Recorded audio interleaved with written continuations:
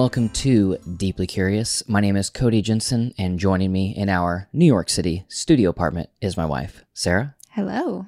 In this episode, we're just going to be shooting the breeze and also talking about audience and whether you should change for your audience or just different things like that. We had a creator pop-up this week, and there was a lot of discussion all throughout the day, just because there was a lot of creators there. So we had a lot of questions about different, beginner creator questions. Yeah, strategies and how to grow and all of that. And it got all these thoughts going for me. Yeah. And one thing that I really, I don't know, I guess I got fired up. Yeah, you couldn't stop talking about it. So that you were like, we're going to make this a podcast. Yeah. Is changing for your audience. Yeah. But before we jump into the conversation, I want to let you know that this podcast is brought to you by B&H Photo Video in New York City and worldwide online. B&H Photo Video is why we sound so good right now. Yes. Because they hooked a brother and a sister up with some new equipment. And so we're recording this podcast with brand new microphones, brand new recorder, microphone stands, the whole kit and caboodle, as the 90s girls would say. Kit and caboodle. I used to think it was kitten caboodle, like a cat. It's like a little cat carrier, a kitten. A kitten caboodle. So just want to give a huge thank you to B&H. They are creator focused. They care more about, the people and the connection or the relationships. Yes, more than, obviously, they're a company. They want people to know, hey, we're B&H, and we have a wide and best selection of all of the things that you could ever want for your technological needs. But they're good people too. They're great people, and they know how to take care of their customers and their partners. And so we just say thank you. If you want to know the equipment that we use for this podcast, all of those links are in the show notes or in the description if you're watching on YouTube. Clicking on those lets B&H know that you found them through us, which ultimately helps us out. Yes. This podcast is also brought to you by Deeply Curious merch, which you can get by going to shop.deeplycurious.fm. You can get yourself a couple different t-shirts or a hoodie or a mug for your morning coffee while you're listening to your morning podcast, which might be us. So if you want to check out ways to support the show, just checking out some B&H gear in the description or going to shop.deeplycurious.fm. Thank you guys for listening. We really do appreciate it. Yep. And for your loyal support. Sound like the radio ad for your loyal support. Yeah. This is our pledge drive. Yeah. Our NPR pledge drive for the next 6 months straight. We're going to be hitting you up for those pledges. Okay, so jumping into today's show, I figured we would start off with some interesting developments in our life. Oh. That whenever you are listening to this, we are hopefully either in London. That's the goal. Or we have returned from London. The original plan was for us to leave for London actually tonight after recording this podcast. But you know how you're supposed to check in for your flights 24 hours in advance? And so we had our flights booked. We had a confirmation email, a receipt. The charge was on the credit card. Everything was good to go. But then the last couple days, I'm like, I haven't heard anything from the airline. Normally you get some emails of like, don't forget to check in, or like, here's maybe some things you need to know, or whatever it is. Nothing. Radio silence. So last night it was getting around the 24-hour mark until our flight time. So I was like, okay, I need to get the email and check in. I had not received an email from the airline. So I went to our original, confirmation email, and it at the bottom, there was no link for the website, but it said, if you need to change your reservation or whatever, check out our website. And I was like, okay, well, there's no link here. So I went to Google and I Googled Primera Air to get the website. Well, the first hit was not their website, and in fact was a news article from October 1st. This mentioned something about Primera Air shutting down. And then I went to the second one, and it was Primera Air files bankruptcy and strands customers at terminals. Yeah. Third one, Primera Air abruptly cancels all flights and services. And then the fourth one, again, another news article, all from October 1st and 2nd. And Sarah is sitting on the couch next to me watching Love Actually. Yeah, a movie. And I'm kind of like frantically on my computer, and she's like, what are you doing? And I'm like, nothing, don't worry about it. And I wanted to make sure before because I get immediately anxious about everything. So I was, trying to make sure I had all my facts and, basically trying to find the solution before I announced the problem. Yes. Well, after a few minutes of searching, I paused the movie. There was no solution. And I was like, well, see that, like going to London tomorrow. That airline literally filed bankruptcy. And shut down. Yeah, so they just completely disappeared. They left customers completely stranded. We never even got a notification or a cancellation like that. They just pretended like nothing was happening, I guess. I don't even know. So I called the credit card company, which this was 11 p.m. Yes. Right? We're supposed to fly out at 9 p.m. I was about to go to bed. Yes. I was just like, well, before I go to bed, I'm going to check in for our flight so I don't have to do it in the morning. Yeah. And so 11 p.m. and I called the credit card company and I was like, apparently we have flights to London tomorrow, but apparently the airline filed bankruptcy and I never got a notification about anything. Like, what do I do? So they were like, oh yeah, I've gotten several calls. She said, is it Primera Air? And I said, yes. She was like, you didn't get a notification? And I was like, no. She was like, oh my gosh, I've gotten so many calls from people who booked with Primera Air. It was like such a mess. So anyways, they got us our money back, but we didn't have a flight to London for tomorrow. Right. And we booked these months in advance. Like 6 months ago. And because we wanted, obviously we're frugal. Yeah. We want to get these things cheap. Yeah. And obviously we were playing Primera Air. Obviously we were trying to get them cheap. I don't really care about having like a fancy airline. But I want the airline to be reliable. Right. So anyway, our friend is already over there who we're going with. We already paid and booked for our Airbnb. I was like, I am not going to London. Like I'm going to London. It's in my head. It's happening. And this is our 10-year wedding anniversary trip that we're going on. We're not just going to well, there's always next year. Yeah.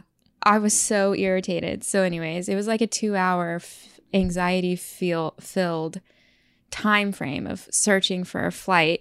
And we finally found one. It's more expensive, but it's like it doesn't hurt too much to pay the extra money, you know? Yes. So we were able to get almost the same flight time. It's a we'll get there on the same day, just like 8 hours later. So we're not losing too much time. So we aren't losing too much time. We are losing a few $100. So if you want to go to shop.deeplycurious.fm, help us out. Help us out. It was a crazy night. And then I couldn't calm down because I was literally just freaking out for 2 hours. Yeah. And then I was sitting here thinking, leave it to an airline started in 2004, this millennial airline, to literally go bankrupt and ghost us. Ghost everybody. That's exactly what happened. Stupid millennials. Can you believe that? I could not believe that. I don't need a fancy airline, but my gosh, courteous is nice. Like I was reading, like even if you just send an email that's like, "Hey, by the way, we're bankrupt. We can't even afford an email." Yeah, I should have known this months ago. Like even their website was completely down. Like if you go to it just says like it has a phone number and that's it. Yeah, it's just like a loading screen. It was crazy. And then I started reading some of those articles, and it was saying that it was so abrupt that like even employees of the airline were stranded in foreign countries with no way to get home, like no company paid way to get home. Correct. They yeah. had to find their own way home. And like pilots were in the sky learning that they did not have a job when they landed. Yeah. And even customers in other countries stranded, no flights home. They couldn't get anywhere. They just like show up to the airport and they're like, "Oh, your airline's bankrupt. Sorry." Like, oh. Also, what's weird to me is how is this not like a big news story? Exactly. That's what I can't figure. Like, I feel like I should have heard about this, but I saw nothing online about it. I mean, I always said there were like articles online because they all popped up when I searched for it. But it would have, I mean, usually stuff like this is like pretty. That seems like a pretty sensational story that would, it did not make my Twitter feed. That the news cycles would eat up. You know? It did not make my Twitter feed, that's for sure. I wonder what other big news happened around October 1st and 2nd that wouldn't be the case. I don't know. Hopefully it wasn't something really bad that I'm forgetting and everybody's like, duh. You're so insensitive. Well, anyways, not that you can because they're bankrupt, but never fly Primera Air. Maybe don't, fly airlines started in 2004. Yeah.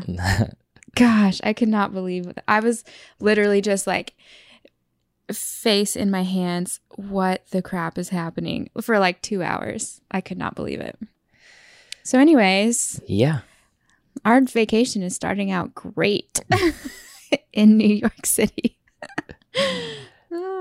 But you definitely have a podcast to listen to. We had time to record the podcast. Yeah, and a story to tell. Also, that's true. I will appreciate this later down the line because I'm very much about like the experience of something. Like if it makes a good story, I'm not too mad about it, you know? Like, well, it'll be a fun story later. So there we are. And also, because of this and because Sarah has definitively decided she's not going to ride her booster board, I have a booster board to sell. If you want a booster board for yourself and try to make up those hundreds of dollars. Help me pay for my London trip. Hit a brother up. Yeah. It's funny. Do you have anything else you'd like to water cooler? No. I don't think so. What does that mean? Oh, like standing around the water cooler talking about shooting the breeze. Yeah. No, I got nothing. Sarah is a millennial. So young, doesn't even know what a water cooler talk means. I guess that's true. It's a turn of phrase. Gotcha. An expression of the baby boomer. Oh, the baby boomer. Yes. I have a water cooler conversation. The new 1975 album. Yeah, that was on my list and I totally forgot. Is beyond anything I have ever experienced. Obviously not on my written list or I wouldn't have forgot. Yeah. It's on my mental list. It's a lot of people are saying it's the millennial generation's answer to OK Computer by Radiohead, which was their album about computers and about like internet and like how it's affecting us, which is exactly what this is about, online relationships and whatever.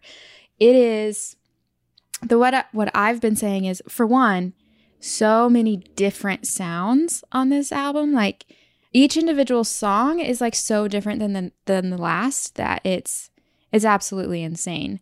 But everything is like really great, and it really is like a fantastic commentary on our online lives now and like what the millennial generation is dealing with as far as like online relationships, our culture, everything like that. It's mind-blowing. It's like a defining album for the 1975. It's so freaking good.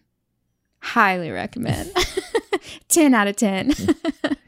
This is another segment of Jensen's Recommend. Yes. Yeah. Which we do on our YouTube video. I don't think we've done that on a podcast. Kind of. I mean, in the first few episodes. In case you're a listener and not a YouTube watcher, we do a segment called Jensen's Recommend. This time it's the 1975's new album. I'm telling you, it'll change your life. It's so good. I mean, what? Give me what does it make you feel? Give me a thought. What does it make me feel? Yeah. Literally everything.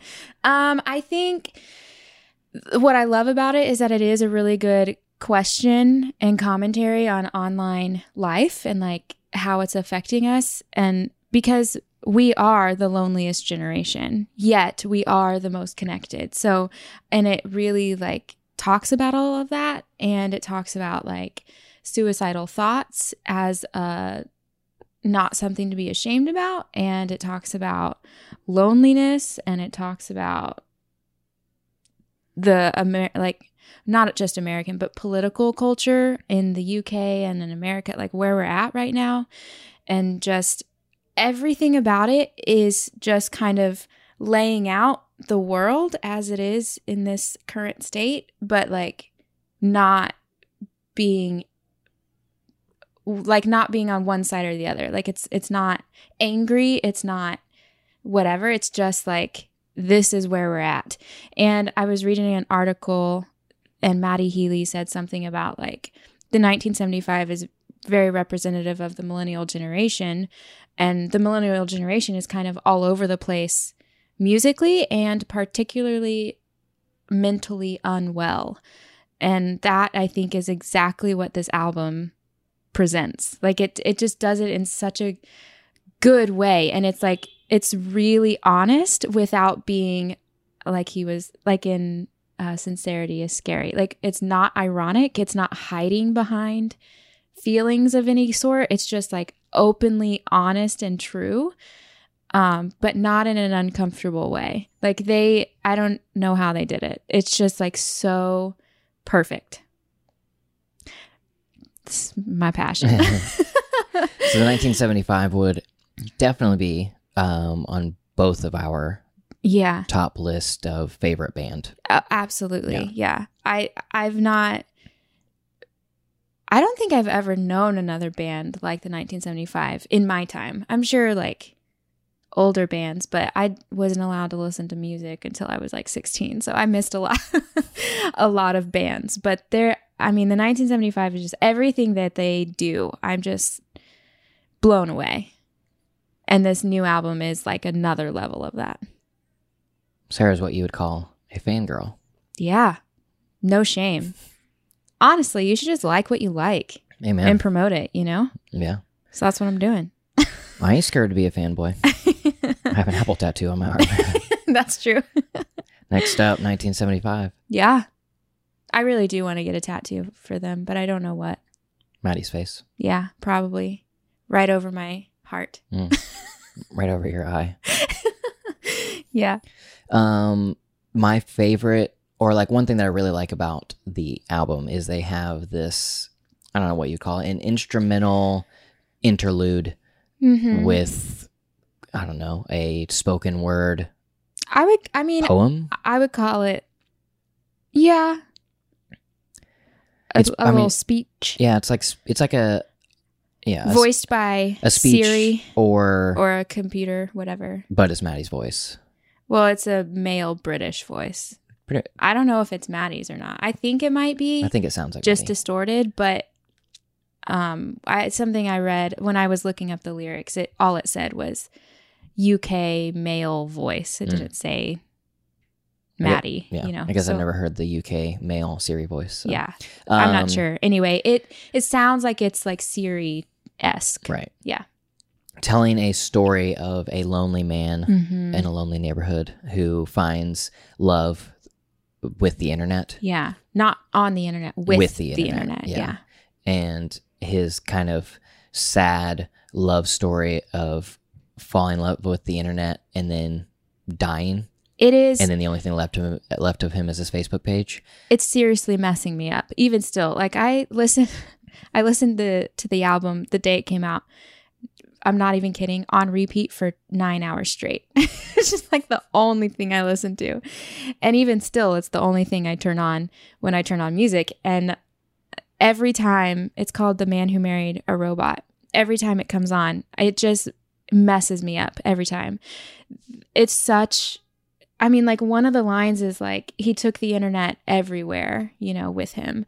He, even to parties of kids of lesser important friends, and like, because we're so glued to our phone, even when we're with people, like it's the thing that we grab, I guess. It messes me up.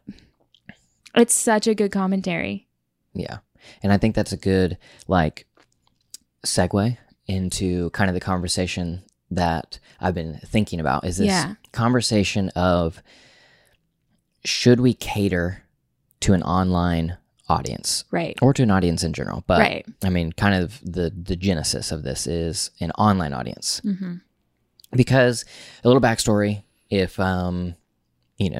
basically, if you aren't familiar or you didn't see the last video from the pop-up, we were there and we were answering a lot of questions from people that we met, and we had a panel that we were answering panel discussion questions and audience Q&A, and some things that came up were things like if you have been working on your art, your YouTube or whatever, and it's been a year and you only have 200 subscribers and you're discouraged and you're going to quit and all this stuff, like what advice do you have? And what do you, I forget the exact phrasing of the question, but it's essentially like, how do you change with your audience? Like, how do you, right. Well, how do you create, how do you create art or videos or whatever that your audience is going to like? How do you know how to go in that direction? That kind of thing. Yeah. And like evolving with your audience, right, and all that type of stuff. And everybody had great answers to the question, but at the same time, I felt so opposed, I guess. Like the answers that everybody gives, not just even the people on the panel, but the typical answers to these questions when it is in regards to YouTube and social life, like being an influencer is... it all evolves around chasing the audience. And it just gave me such a... Or like paying so close attention to the numbers of like, oh, okay, more people watched this title. Right. So I'm going to do more things along the lines of that kind of thing. Yeah. Yeah. And my answer in the panel discussion was that I don't think that you should change for your audience. Yeah. Because why would you change your content, the things that you love, the thing that you are doing, your passion? Why would you change your passion and the art you are creating for a sea of numbers? Right. Or, it's like, yeah, there are people and there are faces behind all of those numbers. Yeah. But to like chase the growing numbers by changing yourself and changing the things that you are making is absurd to me. And that I think that if what you should do, if your audience does not like your art, then I think that you should just get a different audience. Right. Find a new audience or educate your audience on how to love what you make. Right. Or, however that is, which I understand is much harder. Well, I think if you take it outside of YouTube, right? Because I think, or at least that's the space we're in, but I don't know if it's the same on Instagram or whatever. You take it outside of socials and like any other art, people aren't like, oh my gosh, you don't like this? Okay, I'll change it. Right. Like any musicians or artists, they don't sit in a room thinking like, okay, this song people didn't like, so I'm going to like change my songwriting to match what people want, right? Like, no, they sit in a room and they come up with a song and they think, this is a good song. I like this song. And then they put it out there, or even like illustrators or painters or whatever, like any other art medium, they're not sitting around going like, oh, you don't like that? Okay, I'll change it. Like right.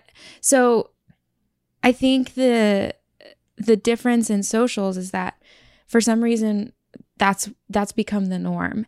And I think it's a little weird. I think it's strange to create your art based on like again, they're all real people and they're very much appreciated, but some stranger you don't know, right? Like you're going to let them influence who you are. And that is wild and not why they followed you in the first place. Like people don't follow you because you're going to dilute yourself to what they want. They follow you because you're inspiring So like you have to stay true to that in some form or fashion. Right. And if you like, okay, so I kept thinking, this was just going on in my mind, like for the next day. I just kept thinking of all of these things. Yeah. So I have a lot of anecdotes basically. Mm-hmm. And one of those anecdotes that I thought of is like, even in the YouTube space, like for, people would consider like Casey Neistat to be the number one, kind like the golden rule, like vlogger. Yeah. Like there's bigger YouTubers out there, but as far as like vlogging, he's like, but like at the top, gold standard. Like the YouTube golden boy, that type of thing. Basically, he has 10 million subscribers. I mean, at least last time I knew. Yeah. And like a large majority of people love what he does. And my question like is to every, because, but the reason I bring him up is because a lot of new creators and stuff, they're like trying to be Casey, or they use Casey as inspiration to start and like find their own voice through that and all that type of stuff. Which is great. We've talked about that before. But my question is, when have you ever seen Casey change for his audience? Right. I've been watching him for a long time. Yeah. And I have never seen him change his content or do something different because that's what his audience demanded of him. Right. Casey has been Casey, which is why he's successful, because he's a different, unique voice. Yeah. So if you're going to, another like example or a story that goes with that is two things. One, you have the famous kind of quote or whatever from Steve Jobs of him saying that people don't know what they want until they have it, which is why he never did focus groups for Apple products. And I don't think Apple still does focus groups. Right. And you have to show them what they want. Right. It's like if you were trying to make the very first iPod or the very first iPhone or whatever, and you brought in a committee, basically, that's what a focus group is. You brought in a committee, a group think to this thing. You wouldn't come up with the iPhone. You would come up with the Sidekick or, whatever it is. And then you didn't revolutionize anything. You didn't create a unique voice. Because you diluted everything down to fit the majority. Right. Yeah. And another, a story that I love this story, and it makes me think about, whenever this was coming up, I made me think about it again. And it's a story of, I think it was in a TED Talk, but it's basically a guy, he's in a large room of people, and he tells the entire group, what I want you to do is pair up in twos. I want you, or maybe it was start with 4 people or whatever. I want you to get in very small groups, and I want you to decide amongst yourselves what is the group's favorite color. Okay. And then he said, after like 2 minutes of letting them do that, he said, all right, now you merge with another group and do the same thing. And he said, and then after that, it was like, now you merge and do the same thing, merge and do the same thing, until there was 2 huge groups. It could have been, I don't know how big the room was, but let's say, a group of 100 and another group of 100. He said, all right, now spokesperson for each of the group get together and now decide the collective favorite color of the room. And then he said, I'm going to take this clipboard, and he's going to write what he thinks it is, and he writes it down. And he says, okay, what's the group's favorite color? And they say blue. And he turns his clipboard around, and he had written blue. I knew it was going to be blue. And he said, I have done this, how many ever times, and it has never not been blue. Yeah. Because the collective mindset, and it's also, I don't remember exactly how this went, but basically it was like, but how many people in the room actually, their favorite color is blue? And it was like, 25, 30, whatever percentage it was, but it wasn't like a vast, like 75%. And that it was the fact that whenever blue is the least offensive number or color. Yeah.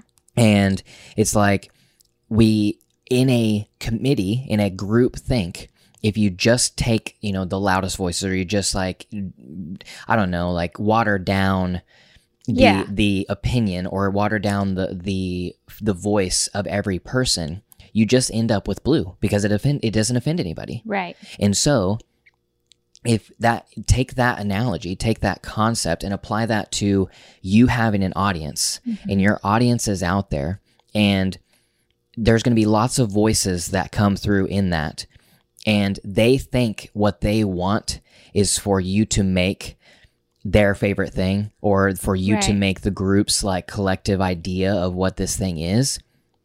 But in reality, yes, that may bring you short-term, I guess, YouTube success. Right. But that isn't the way to build a long-lasting fandom or audience, or to be truly influential, because you're not influencing them. They are influencing you. Yeah, like you're creating art based on what other people want, and eventually that it's not the same. Like, it's just not going to be you, you know? I think it's also weird to me in the context of like social jobs, I guess, YouTube, Instagram, whatever, because we're basing all of what the audience wants to see, you know, quote unquote, on algorithms. And I wonder how much that plays a part in, you know what I mean? Because, I mean, you could create something that maybe most of your audience actually does want to see, but none of them will see it because the algorithm didn't push it or something. You know what I mean? Or like you're basing like what it wasn't photos the most people want to see based on how many likes you get on certain types of photos. Right. But we all know Instagram's broken. Like we all know that. So it makes me wonder how much of that goes into it too. Yeah. Well, it also, I want to define the conversation a little bit before I give another opinion, is I am approaching this conversation as people creating art. Correct. You could approach this conversation as people creating an alternative job for themselves. Right. Like, I do think like artist and entrepreneur are like very blurred. They're kind of this, you know, like they can be a lot of the same. But I would define it as like artist versus entrepreneurial. Yeah, because there could be... Because you can create a job out of YouTube, with that strategy, with following what an audience wants to see, et cetera, et cetera. Right, like being like completely niche and following an audience and doing all this stuff and building like big numbers. It's admirable. It's like, if that is your goal, like you're not trying to create great art, you're just trying to create a business, an alternative job for yourself that isn't, working for the man or whatever. Great. You can do that. You can do that. Like, so. But we're mostly talking about the other side of it. Right. I am defining this as people creating art because I think, I don't know, at the end of the day, a lot of these people, starting out, creators and all this stuff, it's like, think about even with that term. It's like a creator, you're creating things, which means you're creative, which means that it is art. Mm-hmm. And you're creating art to be consumed, which in turn makes it so easy to chase an audience. Right. And look, it's like, I don't know, I kind of look at it like some of the most successful people did not follow those strategies. Right. You know what I mean? Like Casey Neistat is a good example on YouTube. But even just like other artists, like society, the majority tries to tell you what is acceptable and what is good and what is right and what they want to see, I guess, if you want to like use that term. But the most successful people don't listen to them. They're like, no, I'm going to love what I love and I'm going to make you love it. And then you'll see, It's like your passion will be contagious. Yes. Type thing. And it really does work that way, I think. Like all of the great artists, all the great literary figures who just like paved the way for things, right? They did not do what the majority wanted. Right. And a lot of them... thank God that they did not. Right. And a lot of them did not find an audience immediately or even before they died. Right. Yeah. I mean, that's the thing. I guess, again, the question is, are you trying to create a different job for yourself or like a business for yourself? Or are you trying to create something maybe long lasting? I don't know, like something that's like sustainable. But I do think you can do short both. growth. Like, I do think you can do both. Yeah. But I think you can do both if the motives are right. Like, yeah, it's hard to put into words what I'm trying to. If you're making great art, we live in a world now where we no longer live in the starving artist. Like, if you're to a degree, if you are making great stuff, you can find an audience for it, because with the internet, we have now created a global audience where you can, if your art is like, I don't know, let's crazy weird, and maybe 20 years ago you couldn't find people to enjoy your, I don't know, SpongeBob fan art that combines X, Y, and Z, but now because of the internet, you're able to. It may not be a huge audience, but you could find thousands of people to like enjoy it, and then how do you leverage that? Is like kind of the thing, and that's where the entrepreneurial skills come in. Yes, and not selling your soul for the audience, but selling your art and selling the whether it's entertainment or the value or whatever to that audience, which allows you to create the things that you want. Right. But then getting too concerned about what the audience wants and morphing your art into that, I feel like is I hesitate to say like wrong or disingenuous or any of those words, because it all depends on what your goal is, I guess, right? But like for me personally, I feel like it's disingenuous to yourself to morph your art into something just because the audience demands it. Right. I mean, I just like, if you look at any other art form, any other medium, that is not how it works. Artists, musicians don't go into the studio and think like, oh, okay, this username hated this song, so we need to like not put as many jazz notes in the, you know what I mean? Right. Like, they don't do that. But who in the music industry does care about the audience and does care about the numbers? Record labels. Yes. And you know what all artists hate? Record labels. Because they don't let them create the art that they want. Yeah. And sometimes a record label can create a hit. Yeah. But that doesn't mean. And sometimes like they really are good to the artists, like it's not a blanket statement, but I mean, a good example would be like the 1975 couldn't get signed. Like nobody would take them on. So they created their own label with their friend. They created Dirty Hit, and 1975 was the first band for Dirty Hit. I mean, because they refused to be anything but who they are. You know what I mean? Right. And like, I don't know. I just think that it's weird on the social internet that we've got it so opposite of that. Yeah. I was texting our friend Josh about this the other day because, again, this was on my mind. It was on your mind. And one of the things I said was that art used to be starving with no easy way to find an audience, but we're to the point that art is taking a back seat to audience when the audience should be the result of art. Yes, audience should be the result. That's perfect.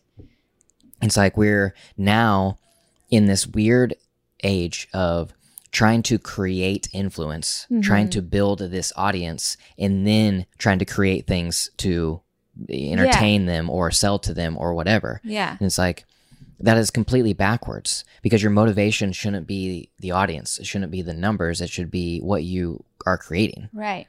Yeah. Like if you're truly a creator, you're truly an artist, which I think anybody who is in that space is like, and I feel like all of us are, if you want to be. Yeah. Oh, for sure.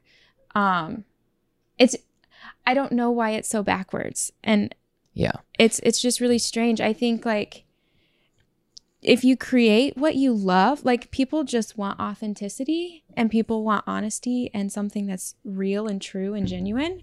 And like, if you just create what you love and you love it, the audience will come. the people will get behind that, you know? Right. Like, and you may need to spice a little bit of entrepreneurial skill in that, because there are tons of amazing artists out there that are just putting their heads down, creating their art, and they have never found an audience for it. Absolutely. I mean, to go back to the Steve Jobs story, it's like Steve Wozniak, he had his head down. He was building this stuff. He was inventing these technologies. He was making it better.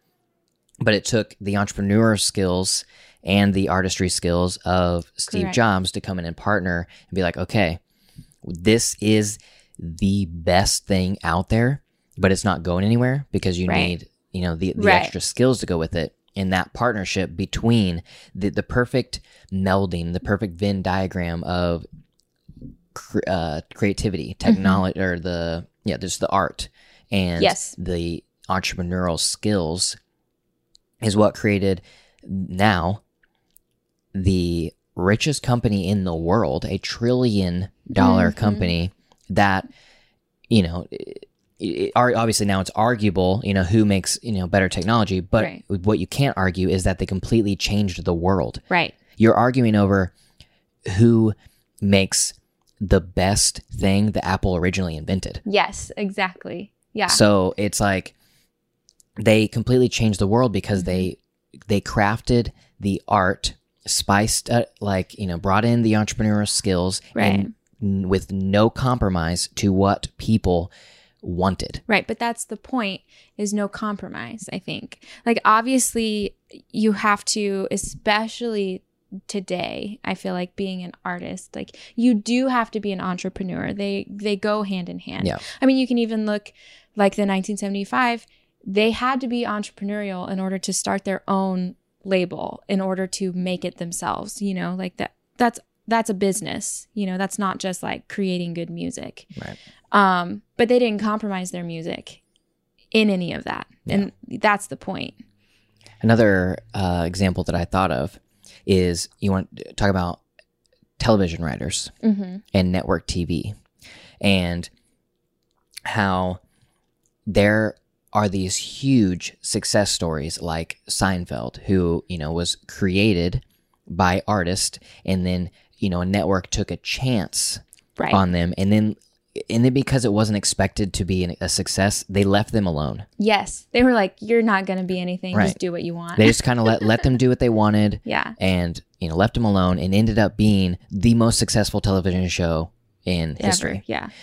And then you have, all of these the new age of television, from the last 10 years. You had all of these terrible TV shows. Like, if you turned on CBS, NBC, whatever, it's like, yeah, there could have been some good writing on these shows, but really, they weren't. Nothing is going to last like Seinfeld will. Maybe some of those classics. Maybe they Cheers. Yeah, I'm not saying that all television was all bad, because you could be entertained by it. Yeah. But to say it was a masterpiece, or to say like, whatever, it's like a lot of it was changed the game. Right. Yeah.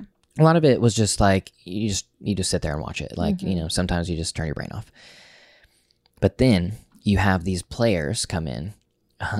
Anyways, doesn't matter. You have these big guys come in like HBO and Netflix, who they give complete freedom to the showrunners, to the show writers. And they say, hey, we believe in the art, and we're going to give you a budget. Here's the money. And let you go for it. Yeah. And then you get things like Game of Thrones, which is absolutely the greatest television show in history. Yeah.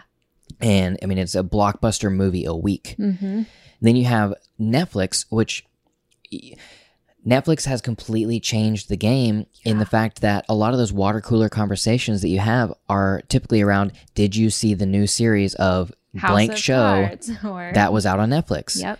Because Netflix gave creative control over to these artists to create these television shows that went on to become like one of the basically the greatest artful shows that, I don't know, that will last. Yeah. They completely disrupted. Right. Yeah. They will way outlast Big Bang Theory. Yeah. It's like, Although let's not dog on Big Bang Oh, Theory. I'm talking Big Bang Theory. Take the laugh track away. It's not funny. Okay, fine. The laugh track, whatever. But Sheldon is amazing. Okay.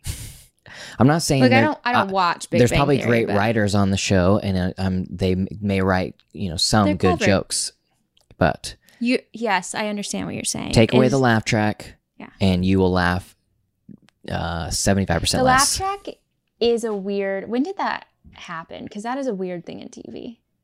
Yeah. Like It happened back in the transition of television from movie theaters because people were like weirded out because in movie theater days, when everybody would go see the penny show, it's like you're in a group of people, and when they would say a joke, everybody laughs, and Yeah. it's a communal experience. And it was weird to be sitting at home and not have that like see, I can't imagine community that. experience, and so they had the laugh track in there, and the laugh track was huge Weird. for decades. Because think But about then it like fell out of style. The Office with the laugh track Right. would be Awful. awful. And actually, the Office is a great example because I'm pretty sure it was the Office that basically led the transition out of the laugh track. Yeah, because can you imagine? Like, it would totally ruin like 90% of the jokes on The Office Right. if it was like, ha ha ha ha, Yeah, laugh Like- track then fell out of style, and now it is like completely normal to laugh in your home by yourself. Yeah. you Which know? also, what does that mean about us? First, it was weird that there weren't Yeah. other people to laugh with, and now we're like, ew, I don't want to laugh with other people. I think it goes back to because it's not genuine. It isn't genuine. You're right. Yeah.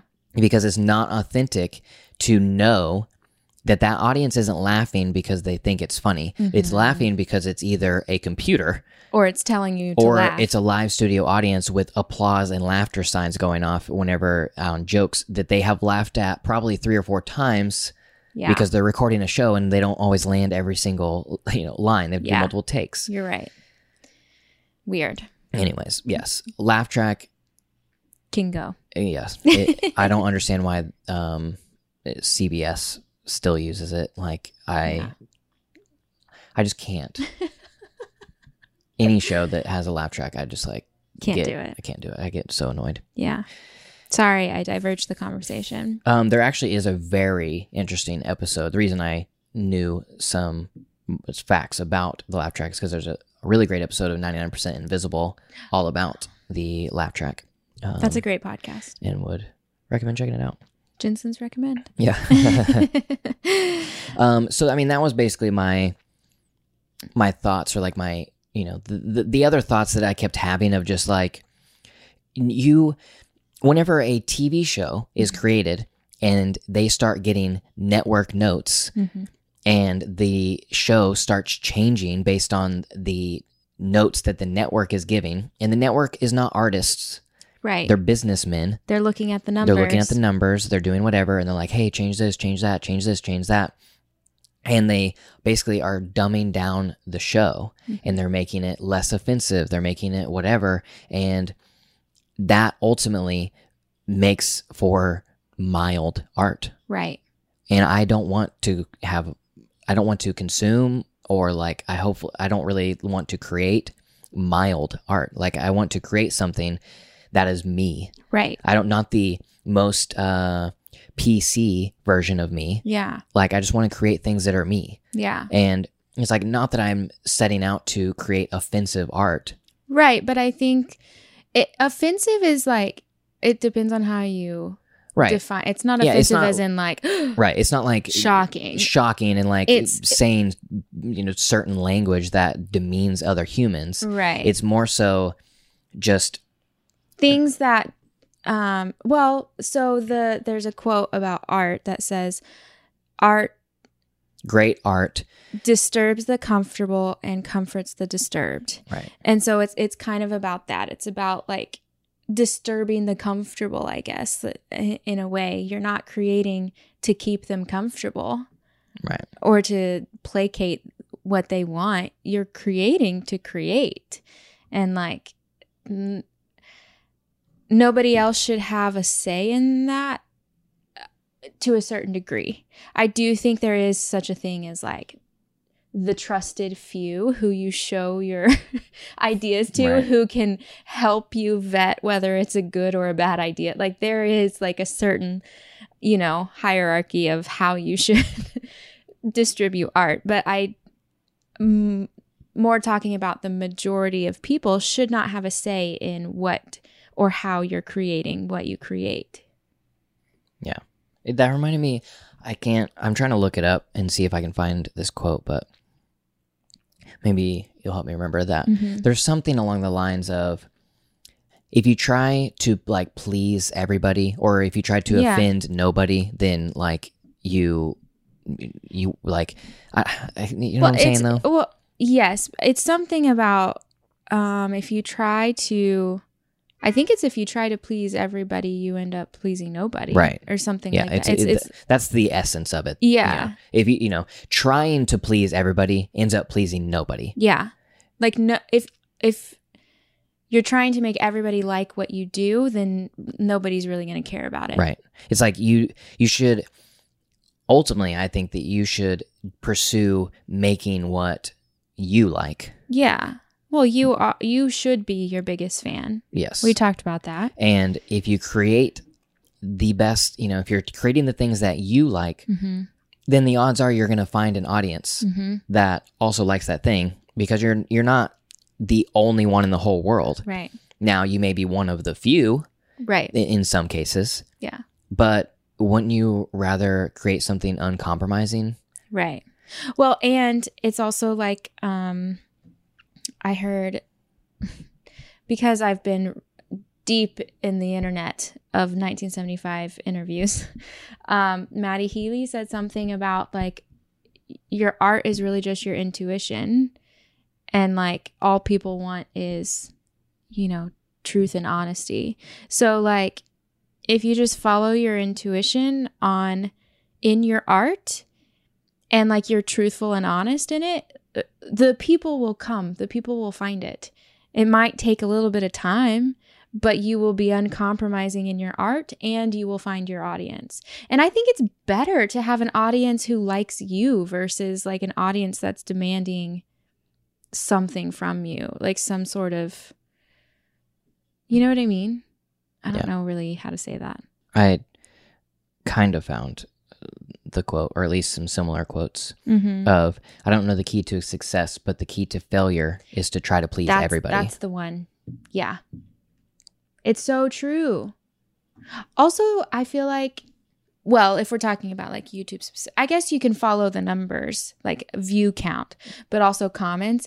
I mean, we even, when we very first started, to a tiny degree dealt with this, because we made a video and the comments were like, oh my gosh, I love this idea. You should do it more, blah, blah, blah. Mm-hmm. So we're like, okay, yeah, we're going to do it. So we did a couple more.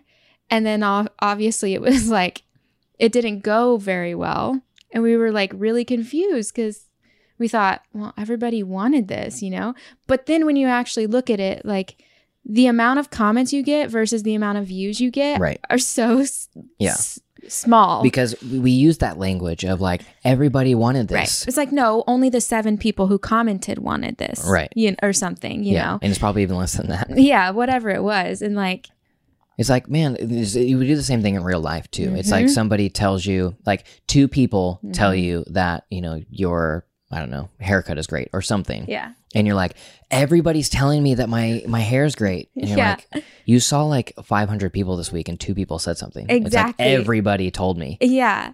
It's funny that like, I don't know what it is about our brains that we're like, oh, maybe it's just patterns. Maybe I we're also think set that to recognize patterns, but kind of note to go along with comments, if you are somebody who creates things online, is that if you do actually look at the amount of people who watch or view versus the amount of people that comment, it is significantly less. Yes. And also, think about yourself. How often do you comment? I literally never comment on anything. It's like I'm a terrible internet person. There's a certain group or certain type of people yeah. who comment And a lot of those are great people Yeah. with great, but not feedback and necessarily ideas indicative or whatever. of the whole. Right. Yeah. But it goes back to that, I don't know, phrase or quote or whatever of the vocal minority Yes. don't necessarily represent the silent majority. Yes. And, comments can be really great. Like they're, encouraging or whatever.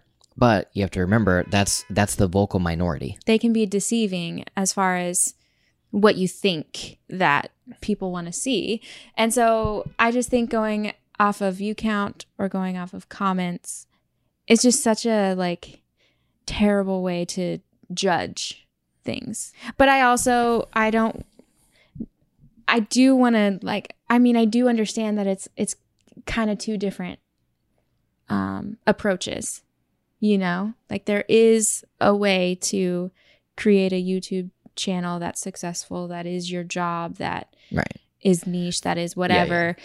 And that's great if that's what you want to do. Yeah. It's basically like, it's essentially if you were to replace YouTube with startup, yeah, it's like all of the startup books, all of the, minimum viable products and all that type of stuff go towards creating an audience, like finding the audience that wants to buy your stuff, because it's like, does the product that you have fulfill a need, and can you find enough people with that need to create a successful business?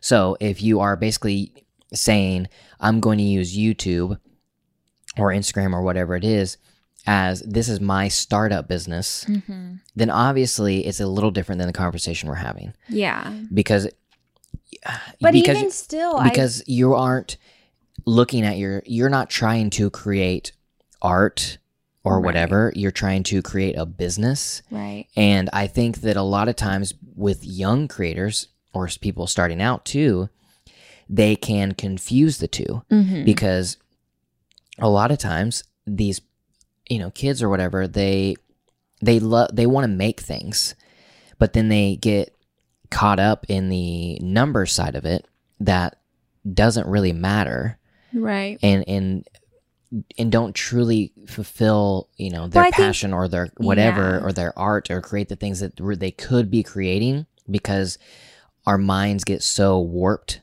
by the numbers, easily being able to see the numbers. Which that reminds me, another thing that I thought was, if you do actually look at business and YouTube and talk about the numbers and how artists and creators and YouTubers get so caught up in the numbers, and they put their self-worth in the numbers that they see. And one of the things that I said at the panel that I, not apologetic about, and I'll say it again, that if your self-worth is the numbers you see online, then you truly need to seek guidance. You need to see somebody. You need to talk to somebody about that, because that is so unhealthy. It's very destructive. And I think, maybe that's where my kind of whole, even though I'm saying you can do the numbers, the strategy, the niche or whatever for a business, I still have a little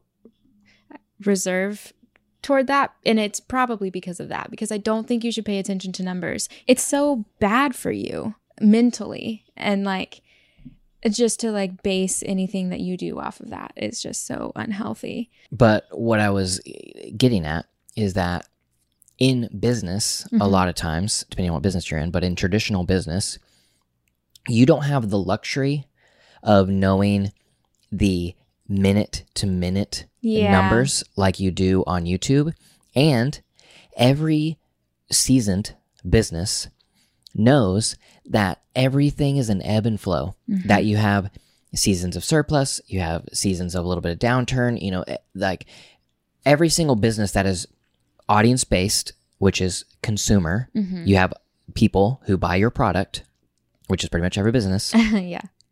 They know that there are certain seasons where the numbers are up, there are certain seasons where the numbers are down, and they use those seasons to their advantage, or, whatever. It's like they have the Christmas season that they're going to bring in tons of money, but then they're going to have a down season in, June or whatever it is. So they use that for, employee training or, or R&D, whatever it is. It's like there's there's no business ever that has a steady line that is constantly going up. Yeah. It's like it may be a growth trend over its lifetime. Like it starts at 0 and it ends up at 1 million, but it doesn't maintain the same growth pattern until it hits 1 million. Yeah. It's up and down, up and down, up and down, way up, whatever it is in every single business. But because we, as millennials now, like have this new thing of online businesses with statistics. Yeah. And analytics. It's almost your only marker because you don't have a physical representation of. Right.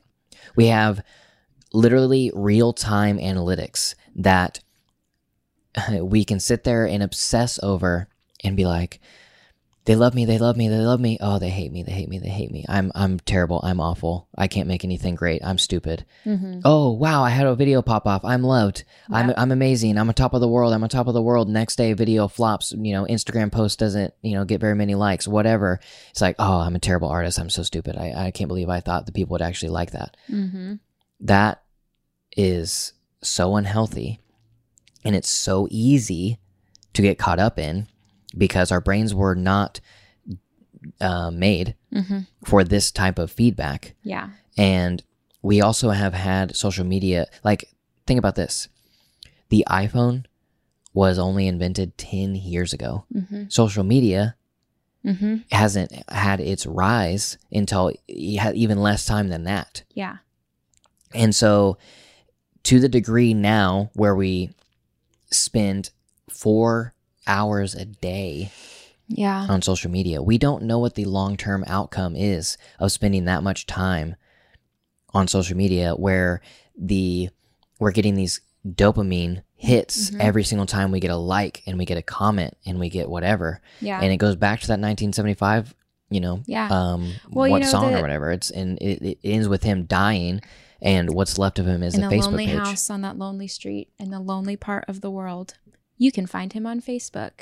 It's so haunting because it's the truth of like where we're at. I also think like on the social media conversation right now, it's so bad for our creativity. I don't find ideas online when I'm on Instagram seeing other photos. I don't think like that's inspirational. I want to do something like that. My creative ideas come from when I'm not on my phone. They come from outside. They come from, reading a book or like whatever it is. They do not come from social media. And like, I just keep feeling more and more that it's so bad for creativity because again, on social media, I feel like we're all just chasing something on social media, regardless of if you're trying to be an influencer or not, like you're still chasing something on social media. There's a reason you're posting your photos there. And it's because I want to share my life with my friends. Yeah, but why? You want to share it so that they can see it, so that they can, there's like, you're chasing something, And like, that's not good for anybody. You know what I mean? Like, I don't know. I just feel like it's so counterproductive to creativity. Yet we're on it half of our day. Half of a work day, we're on social media. Yep. I don't get it. Anyways, I mean, I'm guilty too. I'm really bad at it. Really bad at it. But I do, like, I'm, having that conversation with myself. Like, why am I doing this? Why am I on it? What am I chasing? Chasing some sort of love, Everybody is. Or some sort of high. And it doesn't help me create things. I think you can share your creativity on them. They're great platforms, but I think that there's like something very wrong that I haven't been able to articulate about it yet. And also, even if you may not be necessarily chasing love from the social medias. Yeah, but it's all underlying. But there is the side of it that all of us, are so susceptible to just being addicted to it. Yeah. Because it plays into exactly what our brain wants. And it's like... That's what I mean by you're chasing something. Yeah, but I'm saying that you could be actively chasing validation or love or whatever it is, but it also could be that you literally you don't even know why. You just constantly are checking and checking and checking and doing all this stuff. I mean, I think this kind of goes into a different conversation maybe, but about addiction. And like, I've started looking at addiction as like completely different than I used to. Because, you know, when you think addiction, you think drugs, you think alcohol, you know, whatever, something like that. But I think we're all addicted to something. And the obvious thing is social media right now. But like, there's a reason that you find vices, right? We're all addicted to something, and we're all trying to not have to feel something. So we're like running to all of these vices, whether it is drugs or alcohol or social media. Like, we're all using it as a vice of some sort. Like, I don't know that you can have, again, these are all things I'm processing currently. So, you know, I might change my mind tomorrow, who knows? But I don't know if there's a way to have like a healthy relationship with social media. At least for me, every time I get on it, even if I'm in a good state, I'm in like a good mental process, like I get off of it feeling like a little less good. Like there's a reason that I'm getting on it, you know, and it's because I'm avoiding something else. And I don't think it's good for creativity. I'm pretty firm in that. Yeah. But it's weird because it's where we share our creativity. So like, what's the balance there, you know? I don't know. I mean, I feel like very few have figured that out. Oh, well, obviously. I think nobody has. I think that's the conversations we're all having. Yeah. You know? But it is very evident that social media is posing a danger to our mental health. Yeah. In the fact that all of these companies, Facebook, Twitter, Instagram, they have, even YouTube, they have all of their business goals are to keep your eyeballs on their product for as long as possible. That is literally their main objective, is to attract and keep as much attention as possible. And yet, all four of them have recently implemented some sort of limiter or the ability to see how much time you spend on that product, so you are an informed user, because I think it's very evident to all of them, to everybody, that they have created a monster that will ultimately lead to our self-destruction if not put basically if we don't start checking, you know, ourselves. Yeah. And we have no idea what this is doing to us. We have no idea what it's doing to the next generation who have grown up with it. And that, I mean, I have no idea what that's going to happen to these 11, 12, 13, 14-year-olds who their entire life have not known a life without being on social media, without posting their life and seeing people react immediately, and just constant scrolling through, you know, next of just updates after updates, and everything that, you know, like, what actual effect is that going to have long term for all of us? Yeah. And I can not in any way fathom it being ultimately positive. Right. Like, oh yeah, that probably will lead to world change. Yes. And that's not to vilify social media. I think there has been. It's great. I think there has been world change through social media when used properly, because it has been able to connect humans, like-minded humans, to go out and create social change and find community, find what all of the amazing aspects of a global connected humanity is definitely worth keeping around. Yeah, I think that there are way more positives than there are negatives in that sense. But the negative is that there's nobody to tell us no except for ourselves, and we are all awful Well, and when your brain is literally wired to, because again, the whole objective of social media companies is to keep your eyeballs on it. So Right. it's pretty manipulative in a way. Yeah. And they're manipulating your brain, you know? Yeah. And like, I mean, if you just, I'm going to go on my phone right now and go to screen time. no, you don't even want to see mine. And for the last 7 days, this is like, you know, in the last 7 days, I've spent 2 hours and 18 minutes per day on average on my phone, which, you know, I don't know, 2 hours a day seems like a lot to me. But what? Well, that would be admirable for me. Mine says 3 hours and 5 minutes. And I don't know what that is on the global average, but the thing that I think baffles me Yeah. is the total pickups. Yeah. And so this is the amount of times that you have picked up your phone and looked at the screen. It doesn't matter if it was for 1 second Yeah. or, you know, you spent an hour on it. In the last 7 days, my total pickups were 442 times. That's it. I had 63 times per day. Mine were total pickups were 739, 105 per day. But it's like, it's just crazy that we don't even realize. I picked up my phone 105 times a day. Yeah. Like I hate that. That makes me depressed about myself. 100 times throughout the course of a day, picked up your phone and looked at it. Yeah. Picked up your phone and looked at it. Like anyways. That's 4.37 times an hour. And you sleep for 8 of those hours. You know? Right. That's insane.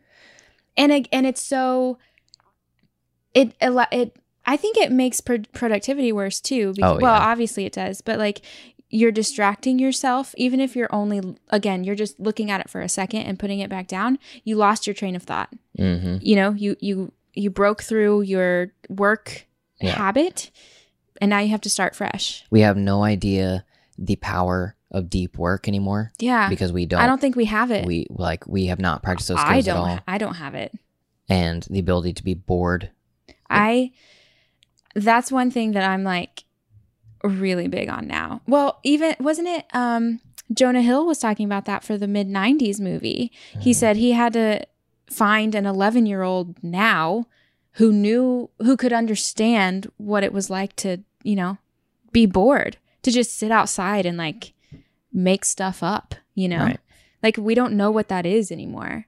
And I don't have an answer. It is kind of sad to me. It can be, I think, a little bit, but the only way to find a solution is to have a conversation about it. Right.